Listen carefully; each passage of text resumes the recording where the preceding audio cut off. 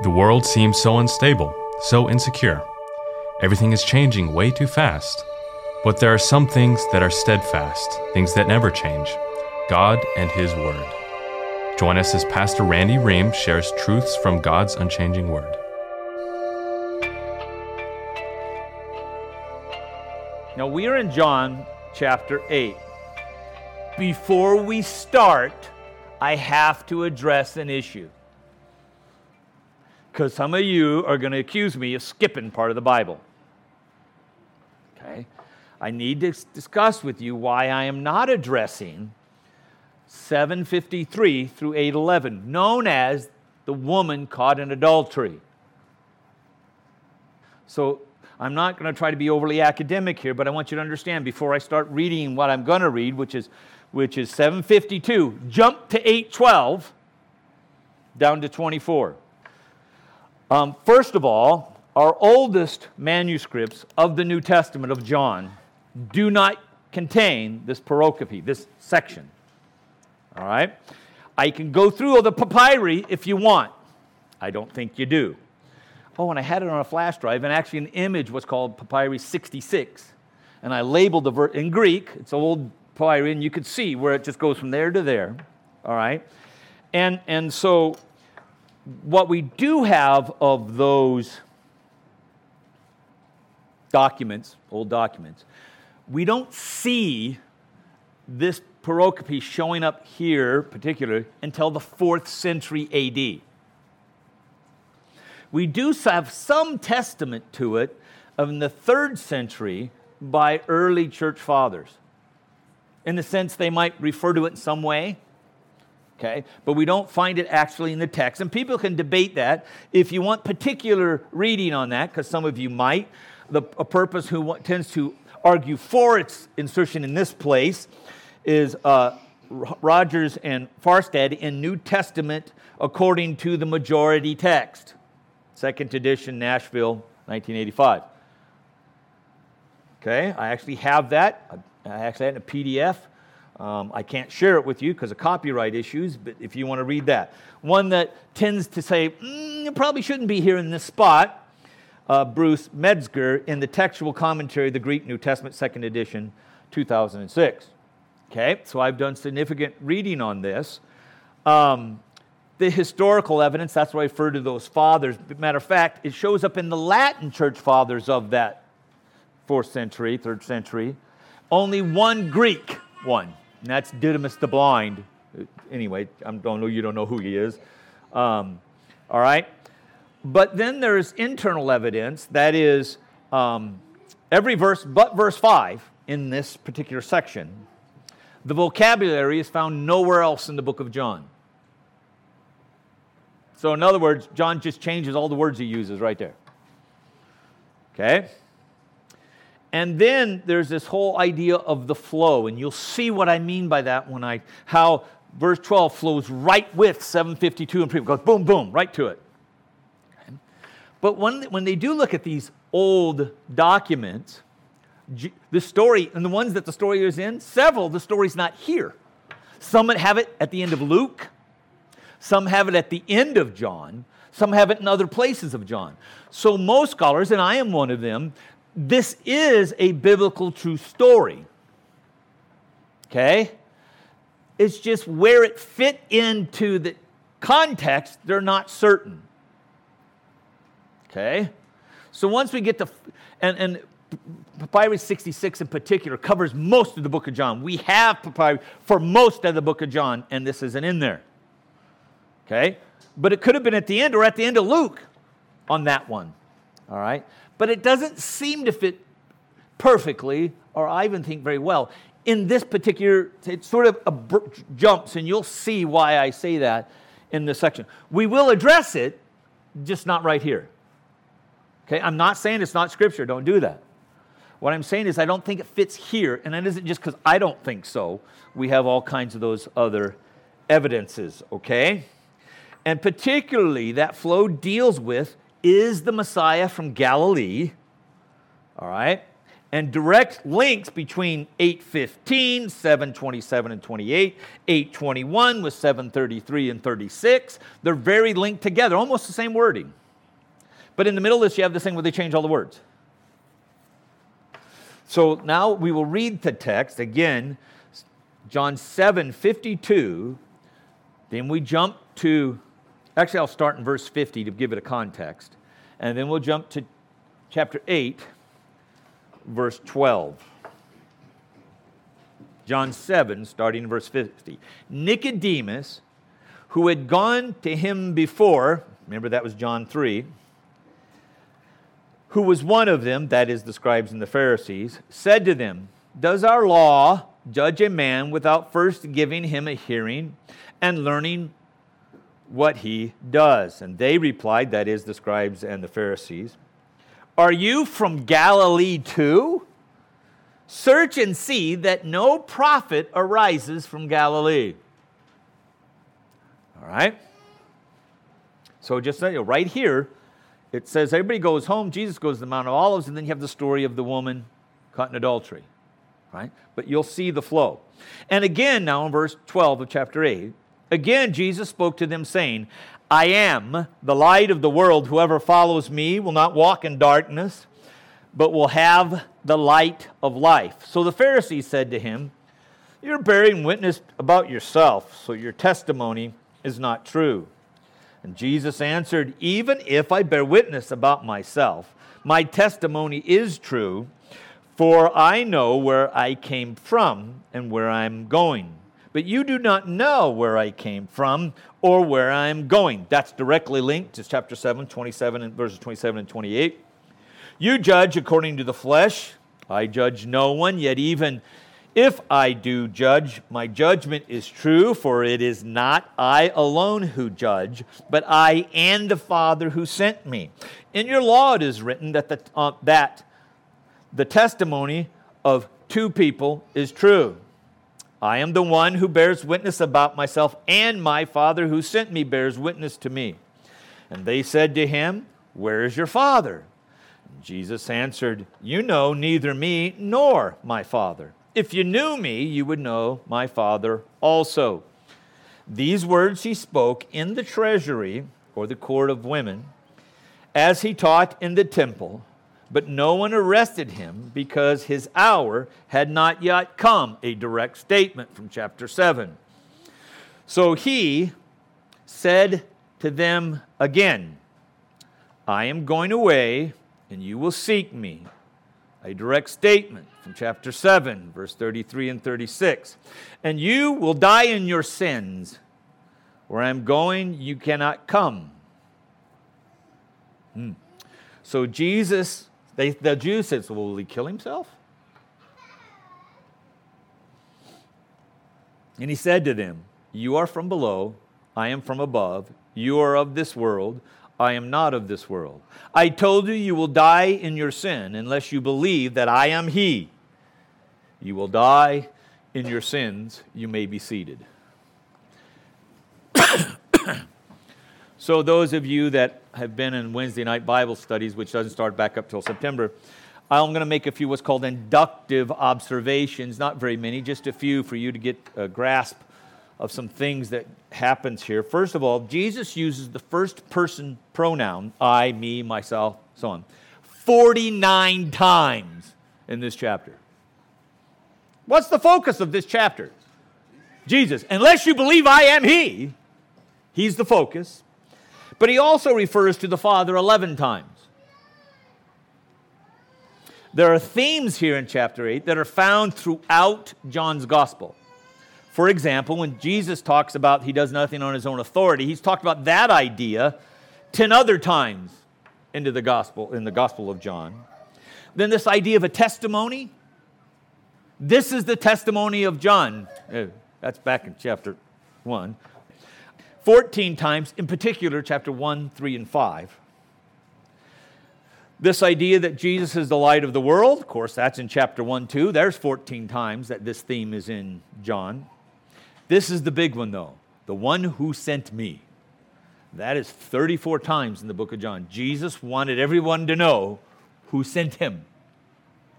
These themes are strong here in chapter 8. They're themes that are throughout the book of John. Okay? Now, why do I bring these observations up? Because I think it's important when we look at a text, we also look at it in its whole. What's the main point? So one of the things John always says, and this sign, and this sign, and this. So there are these 7 signs he gives to support the witness of Jesus, the Father, the Spirit, and John the Baptist. Okay? And the key to that is that the Father has sent Jesus. Okay? So we can look at those a whole as we break these down a piece at a time. So we begin again in 750 where Nicodemus, who's one of the Pharisees. Now, let me give that in context, though. Okay? These people were wanting to arrest Jesus, have him killed because of his claims. They sent some soldiers to arrest him. They don't, because this guy says amazing things. Okay? And right here, the scribes and the Pharisees, which the room, I'll call that, the room that the Pharisees, the Sanhedrin would meet in, is just up the stairs from the court of women. So if you're in this court of women where the treasury is, there's all these offerings where most likely Jesus saw the woman put the widow mites in. You go up these 15 stairs, and just to the left is this room the Sadducees, or excuse me, the Sanhedrin would meet. Thus, the scribes and the Pharisees are there. Even if they're not sitting right in front of them, they could hear him. We've talked about that before, okay? And so, why aren't you guys arresting him? And that's where Nicodemus says, wait a minute. You don't just convict a guy, you have a hearing and have witnesses. And they said to this, are you from Galilee too? Why did they say that? If you recall the context, up at chapter 7, 41 and 43, that the people are hearing about Jesus. They're in consternation about who he is. And they're going, wait a minute, he's from Galilee. And the Messiah doesn't come from Galilee. He comes from the city of David.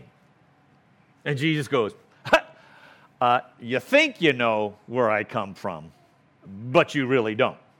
Both heavenly and naturally, they didn't know that he was actually born in Bethlehem. They just seen him coming from Nazareth. That's why they look at Nicodemus. Are you a Galilean too? So they haven't put the connection together that Jesus was born in Bethlehem. Okay?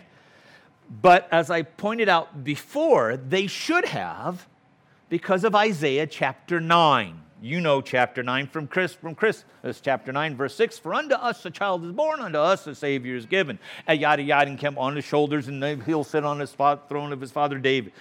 Right? You've seen that on the Christmas cards if you don't read it. You forget that in the first part, verse 1 and 2 of Isaiah 9, in earlier times he treated the land of Zerubbabel, the land of Nefertari, which is Galilee. Okay? He will make it glorious by way of the sea on the side of the Jordan, Galilee of the Gentiles. Now listen carefully. The people who walk in darkness will see a great light. Those who live in a dark land, the light will shine upon them. So the context in chapter 8 here of Jesus saying, I'm the light of the world, is them thinking that that guy doesn't come from Galilee. You see how this part of 8 and 7 is very tied together. So Jesus once again says to them, all right, again, Jesus spoke to them saying, now listen, you're supposed to know the scripture, guys. I am that light of the world, if I can say it like that. Whoever follows me, listen, will not walk in darkness. Let me say this again. I'm going to go back to Isaiah.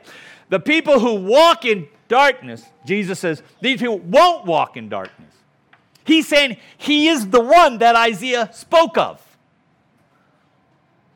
All right? This is where I would suggest that pericope about the woman caught in adultery sort of just throws this whole thing in a mess, in a sense. I mean, you can still work it, but Jesus is still referring to what was happening right before that. According to the portion of a woman caught in adultery, it says, and the feast is over, everybody went home. Jesus goes to the Mount of Olives. The next day, he comes in. if we put that aside, he's continuing the conversation he's been having. So he spoke to them again about where he's from. Okay? But will have the light of life. Okay? So Jesus is again responding to their confusion about where he's from. Okay? This is one of the second of 7 I ams.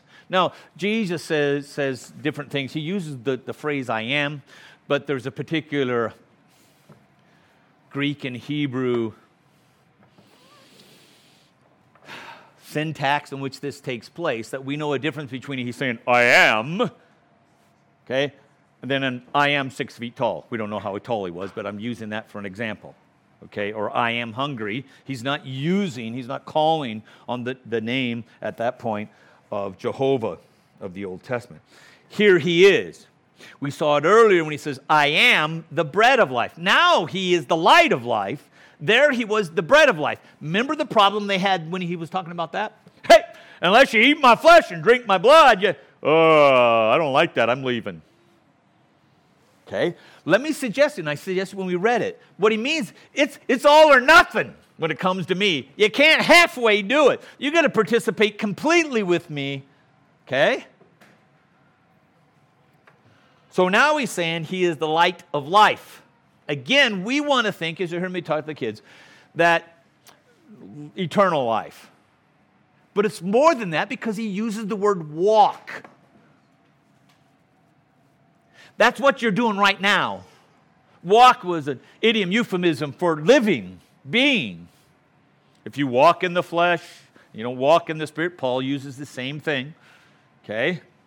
So that's the idea. This is not just speaking about some eternal life. If you walk in the light, you're not walking in darkness. If you're living in the light, you're not living in the darkness. And I am that life for men, humanity.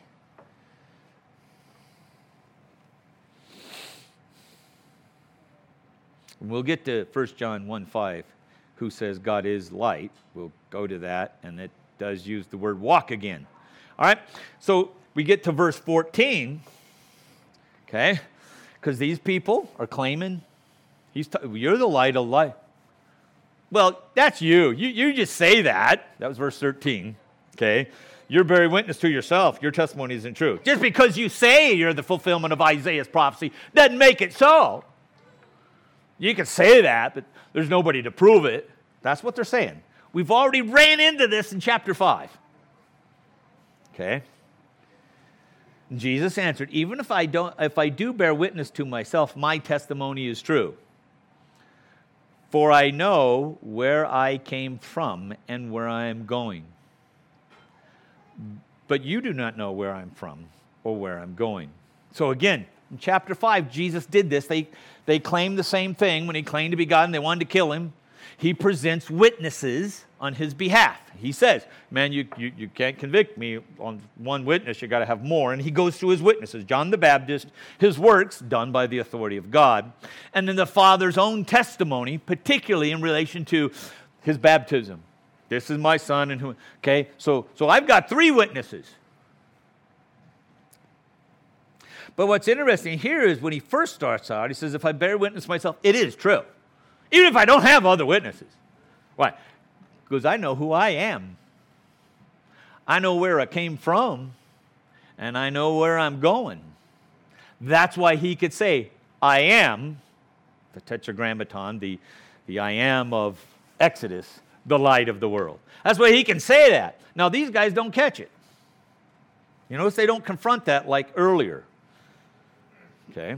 But he's already mentioned his witnesses here. I know who I am, and what I'm saying is true.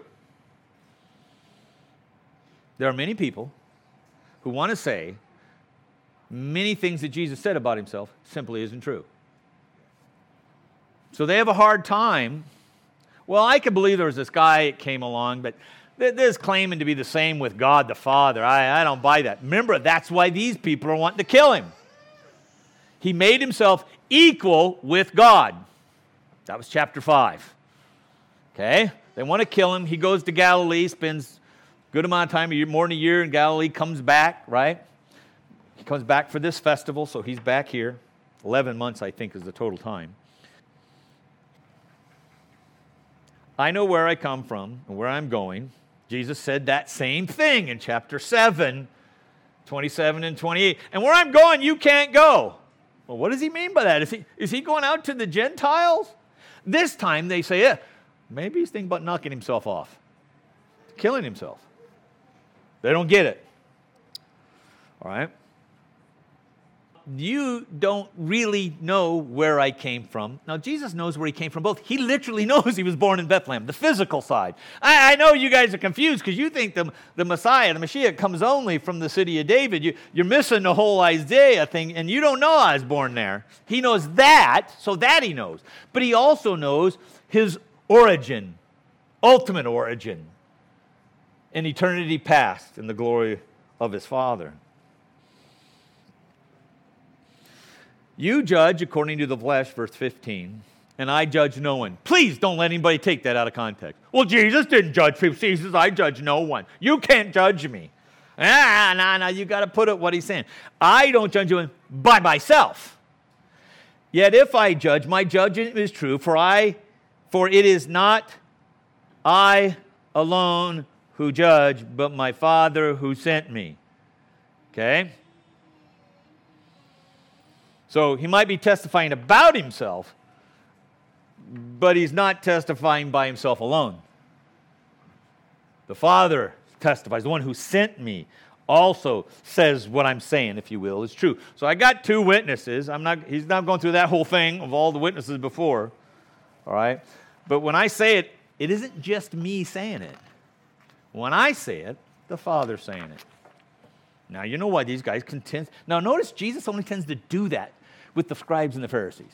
When he was there in chapter 5, he does it. Okay? He doesn't do this to the crowd so much. But he tends to do it to these religious people, claiming this equality. Okay?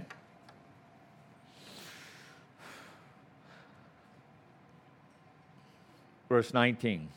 And they said, therefore, so their response to this, well, okay, who's your pop? That's my paraphrase.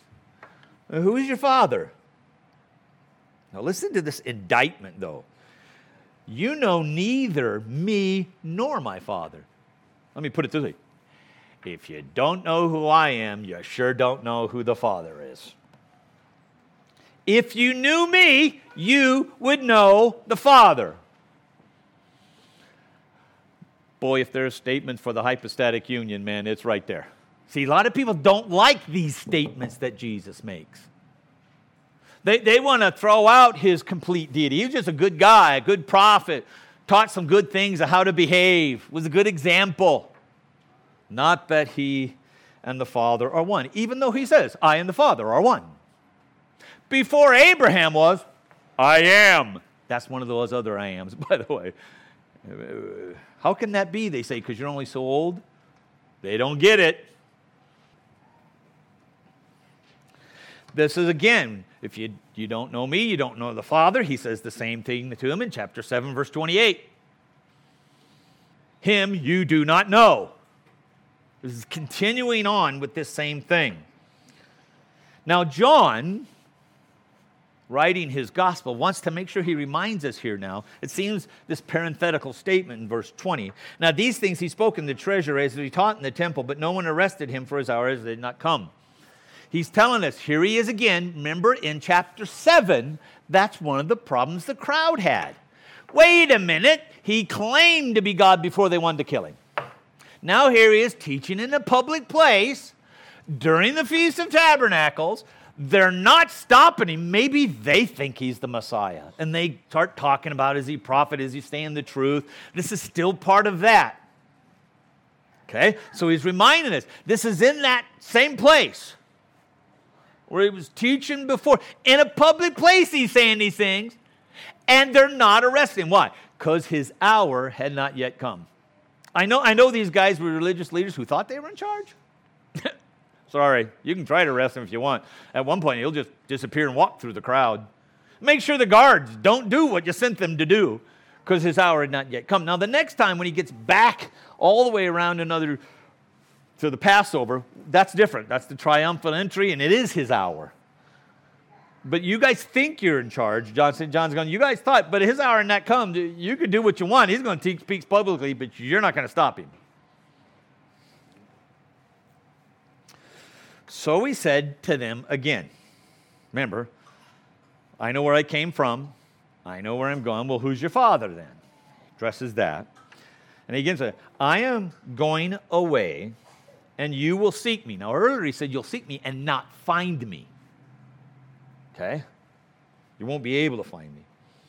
You will seek me, and you will die in your sin. Did you catch that? You will seek me, but you will die in your sin.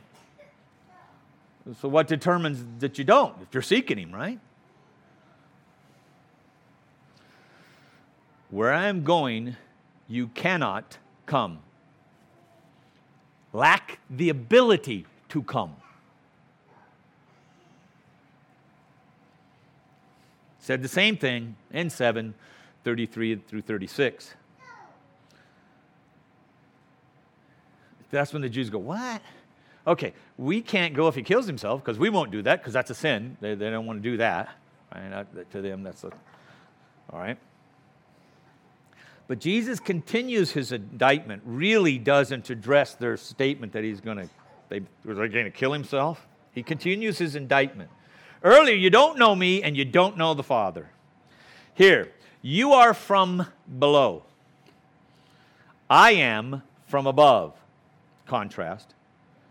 You are of this world. I am not of this world. I told you that you will die in your sin. I'm going to ask you a question. Did they have an option then? Yeah, no, they still have. No, I'm sorry. When Jesus says it, it is. All right. For unless you believe that I am he, you will die. Let me tell you why you're dying in your sin. Because you don't believe I'm him. Who him? The guy from Isaiah. You don't believe I'm that guy.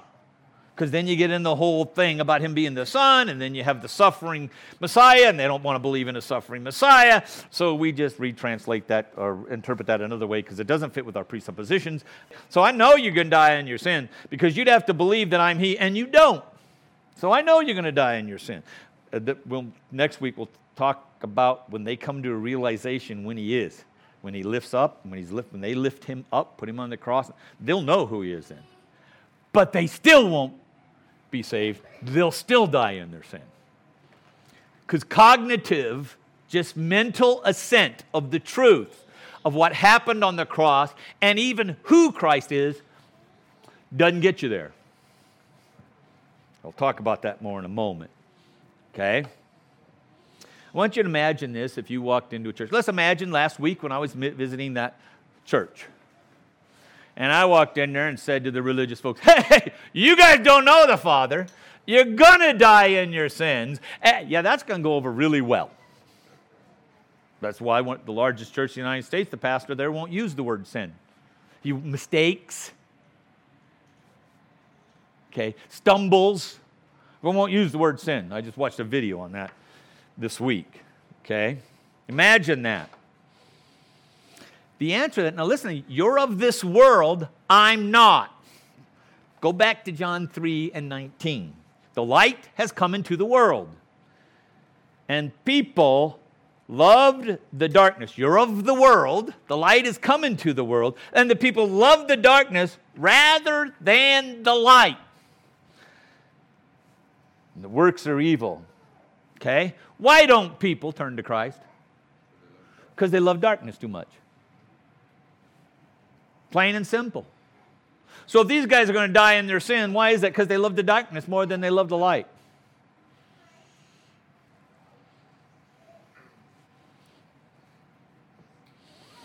In John 3, when Nicodemus, remember, he's one of the guys there now, Jesus had a conversation similar to this with Nicodemus when he came to him his night in John 3, famous John 3:16 there. Please put it in its context.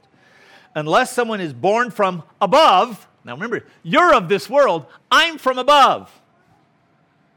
Unless you're born from above, you cannot even see, I threw the word even in, the kingdom of God. It's not you can't enter. You can't even see it unless you're born from above. What has to take place first, seeing it or born? Just saying. Okay? Unless you eat the flesh of the Son and drink his blood, you do not have life in yourselves. John 6:53. Now he ties all that in with, I'm that guy from Isaiah. It ties him in with that suffering servant, that suffering Messiah. That sounds great. Nice story, Pastor. That's interesting. How does it apply? Well, unless. I'll just put it away. Unless. You will die in your sins unless. Unless you believe that Jesus is him. That Messiah, even one from the Old Testament, that's pictured in the sacrifice of a lamb at Passover. That's pictured in the scapegoat when it's released. The sins are metaphorically laid upon the hands and released into the wilderness. Unless you believe that he is him. The one who says, I and the Father are one. The one who says he's equal with God. Unless you believe that, you will die in your sins. But our problem is we tend to think belief means I understand and comprehend. Nope. Okay? Now we'll go to 1 John, same author, chapter 1, verse 5, many years later. This is the message we have heard from him and proclaimed to you, that God is light, and in him there is no darkness at all. There isn't any gray. There's no halfway. You can't be light and have darkness. It doesn't go together. Jesus even talks about that, or Paul does when he talks about being unequally yoked. Okay?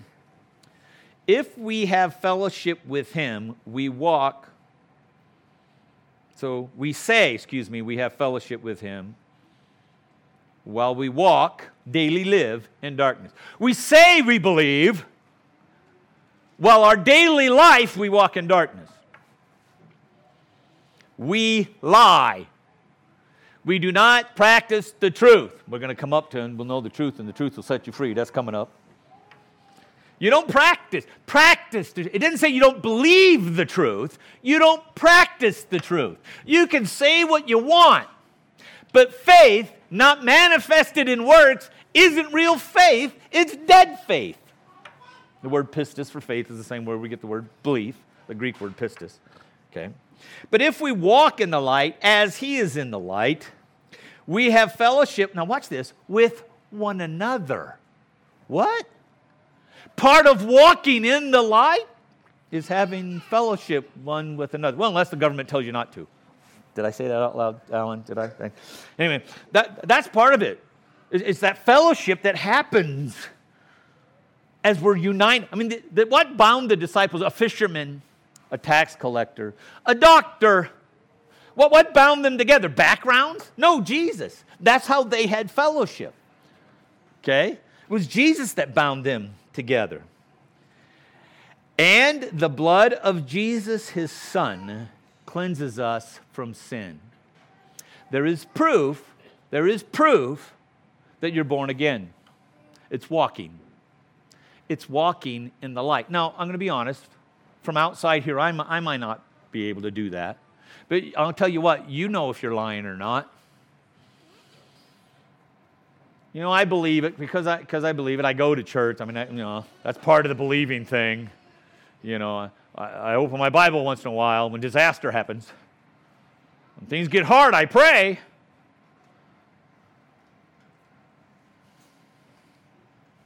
If you really, really believe, if you put your trust in him, you walk that way. Let me give you an example of walking that way. There was this guy named Jacob. He was running from his brother. Times were tough. His brother he thought was out to kill him, having sinned in hundreds.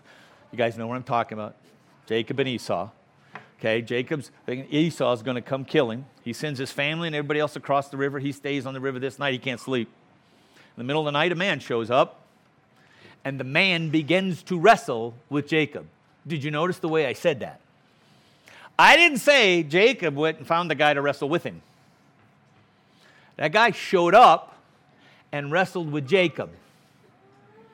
That guy changes Jacob's name after a night of wrestling because you have wrestled with God. Ooh, that's a Christophany. That's the Son manifesting in human form, okay, as a person, wrestles with Jacob and dislocates his hip. He walked the rest of his life like he encountered Jesus. God had to wrestle him. So, wait a minute, I can't do this anymore. Okay, right on his hip. It says that he just touched his hip, and the rest of his life he walked that way. When you truly encounter God, first of all, you were seeking him, but you weren't believing. It's only when he comes and brings that belief, he causes you to be born again. But I'll tell you what, you'll walk with a limp the rest of your life.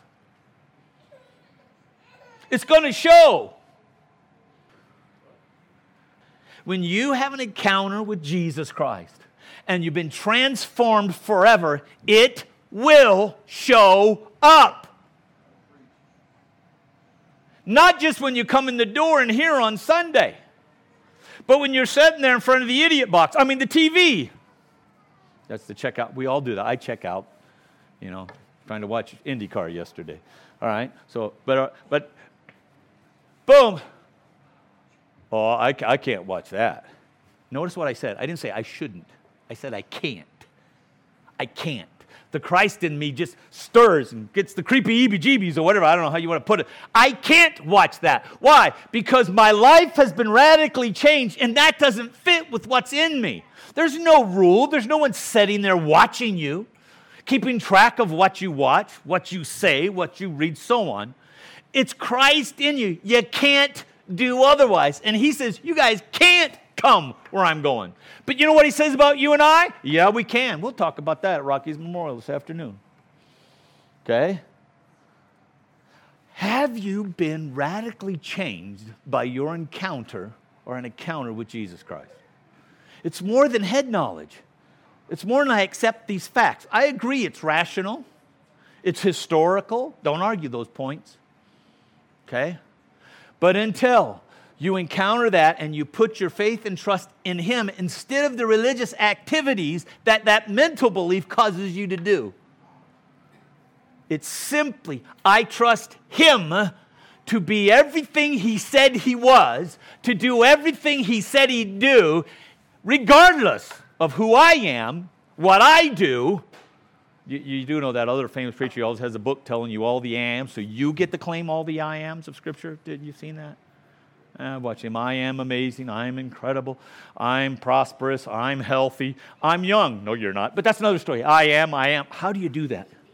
How do you steal from the words of Christ and say, oh, that's another story? Have you come to the place where my life has been radically changed? Many people encountered Christ here. He feeds 5,000. He says, you don't really believe. I don't even trust you guys. Heals people, these kind of things. But they don't trust in him for what he really claims to be. They say, your words are hard to accept. You know what? They may be hard to accept, but that's what I got to do. I accept him for what he says. Okay? It is his sacrifice. It is his work that makes my righteousness before the Father. That's why God declares me righteous, not because of me. It's Christ's righteousness is put upon me. We call that justification.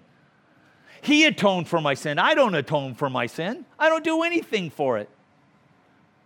That means feel guilty too. Did I? Well, but if I sin, I don't feel guilty. Aren't I wrong? No. I feel bad that I hurt the one who loves me so much. But I go to him just like my grandson might come to me, or one of my children come to me.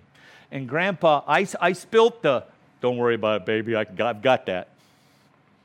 Not, well, you spilt one too many times. I guess we're done now. You're going to have to find another grandpa. No.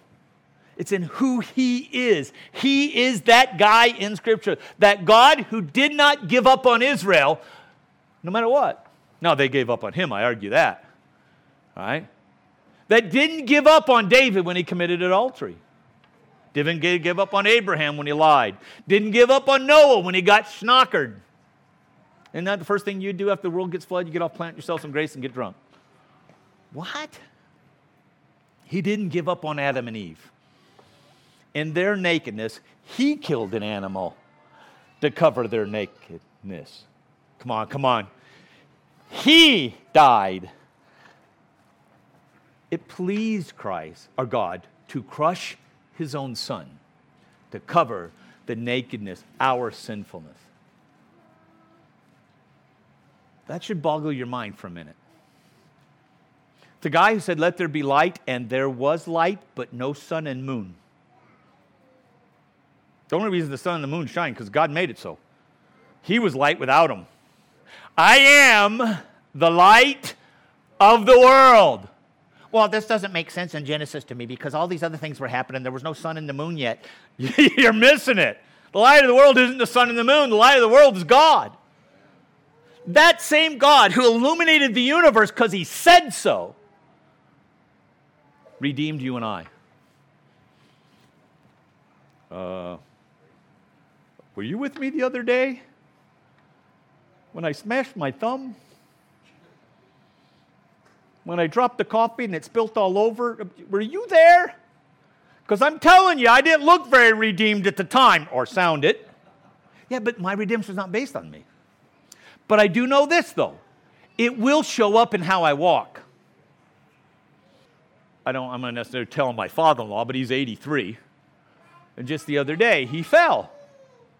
Okay, lost his balance and fell. All right? We all fall in our walk. Because we are broken, weak vessels, like an old man or an old lady. All right? We all do that. But we're to walk in his light. When I get out of the bed in the morning, my feet hit the floor, I walk in his light that day. And you heard me tell it guides my direction. You all have gone camping, I know this. And you go camping, and the lantern you brought didn't work. Anybody, I don't know, maybe that only happens to me. Back in the day, we had that white gas stuff. Now you just have a battery charged thing. But let's say you forgot to charge it. You get out there in the woods, it's pitch dark. You're not doing anything. You're not reading a book. You're not mowing the lawn, whatever, collecting. It's dark. It's the light that guides us. Our light lives by that. It's a daily, ongoing, regular thing. If your Bible's been here at the church for 3 weeks and you don't know it,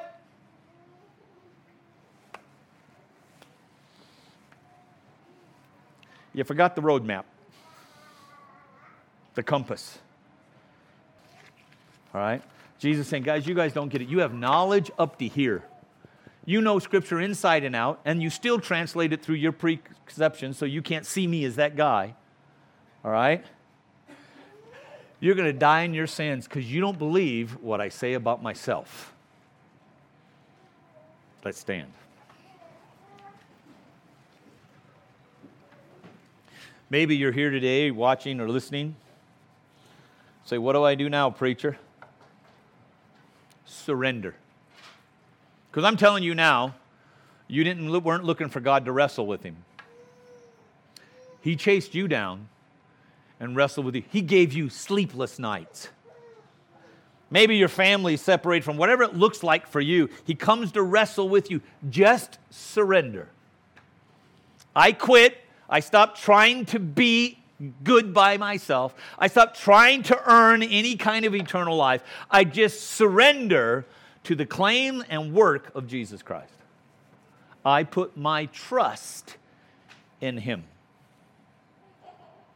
If you do that, trust me, you're having an encounter. Tomorrow morning when you wake up, you realize your hip's been dislocated.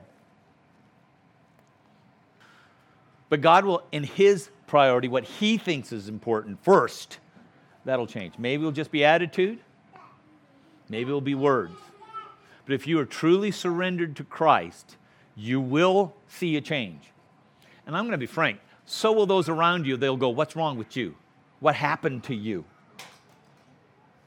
Father, I thank you for your word, for in it comes life. It is the light unto my path, lamp unto my feet. God, I thank you that Jesus spoke clearly, explicitly about who he is. God, I ask for those right now that have struggled with that. They have wrestled with it. God, I pray that you bring them the light, that light of life. Come into their world, banish the darkness. Open their eyes that they might see the glorious wonder of who you claim to be and what you've done. God, for those of us who are true believers that have known you, have walked in that light for some time, God, I pray that you cause us to wake up in the morning putting you at the forefront. That it won't be something we've just been doing. We can get in the habit, oh God, but you would make it again alive unto us. Recognize every decision, every word, every thought is about you. Why? So you would receive the glory. Not me. Not a church. Not a group. Not a religion. You. You're the only one that changes the person from the inside. To you be the glory, I pray. Amen. This is Stephen Wilson, and we want to thank you for joining us today, and we hope you were blessed by today's message. Truths from God's Unchanging Word is an outreach ministry of Kindred Bible Church in Caldwell, Idaho. If you would like to listen to other messages by Pastor Randy or learn more about Kindred Bible Church, visit kindredbible.org. Our prayer for you is that you grow closer to Christ as we study the truths from God's unchanging Word.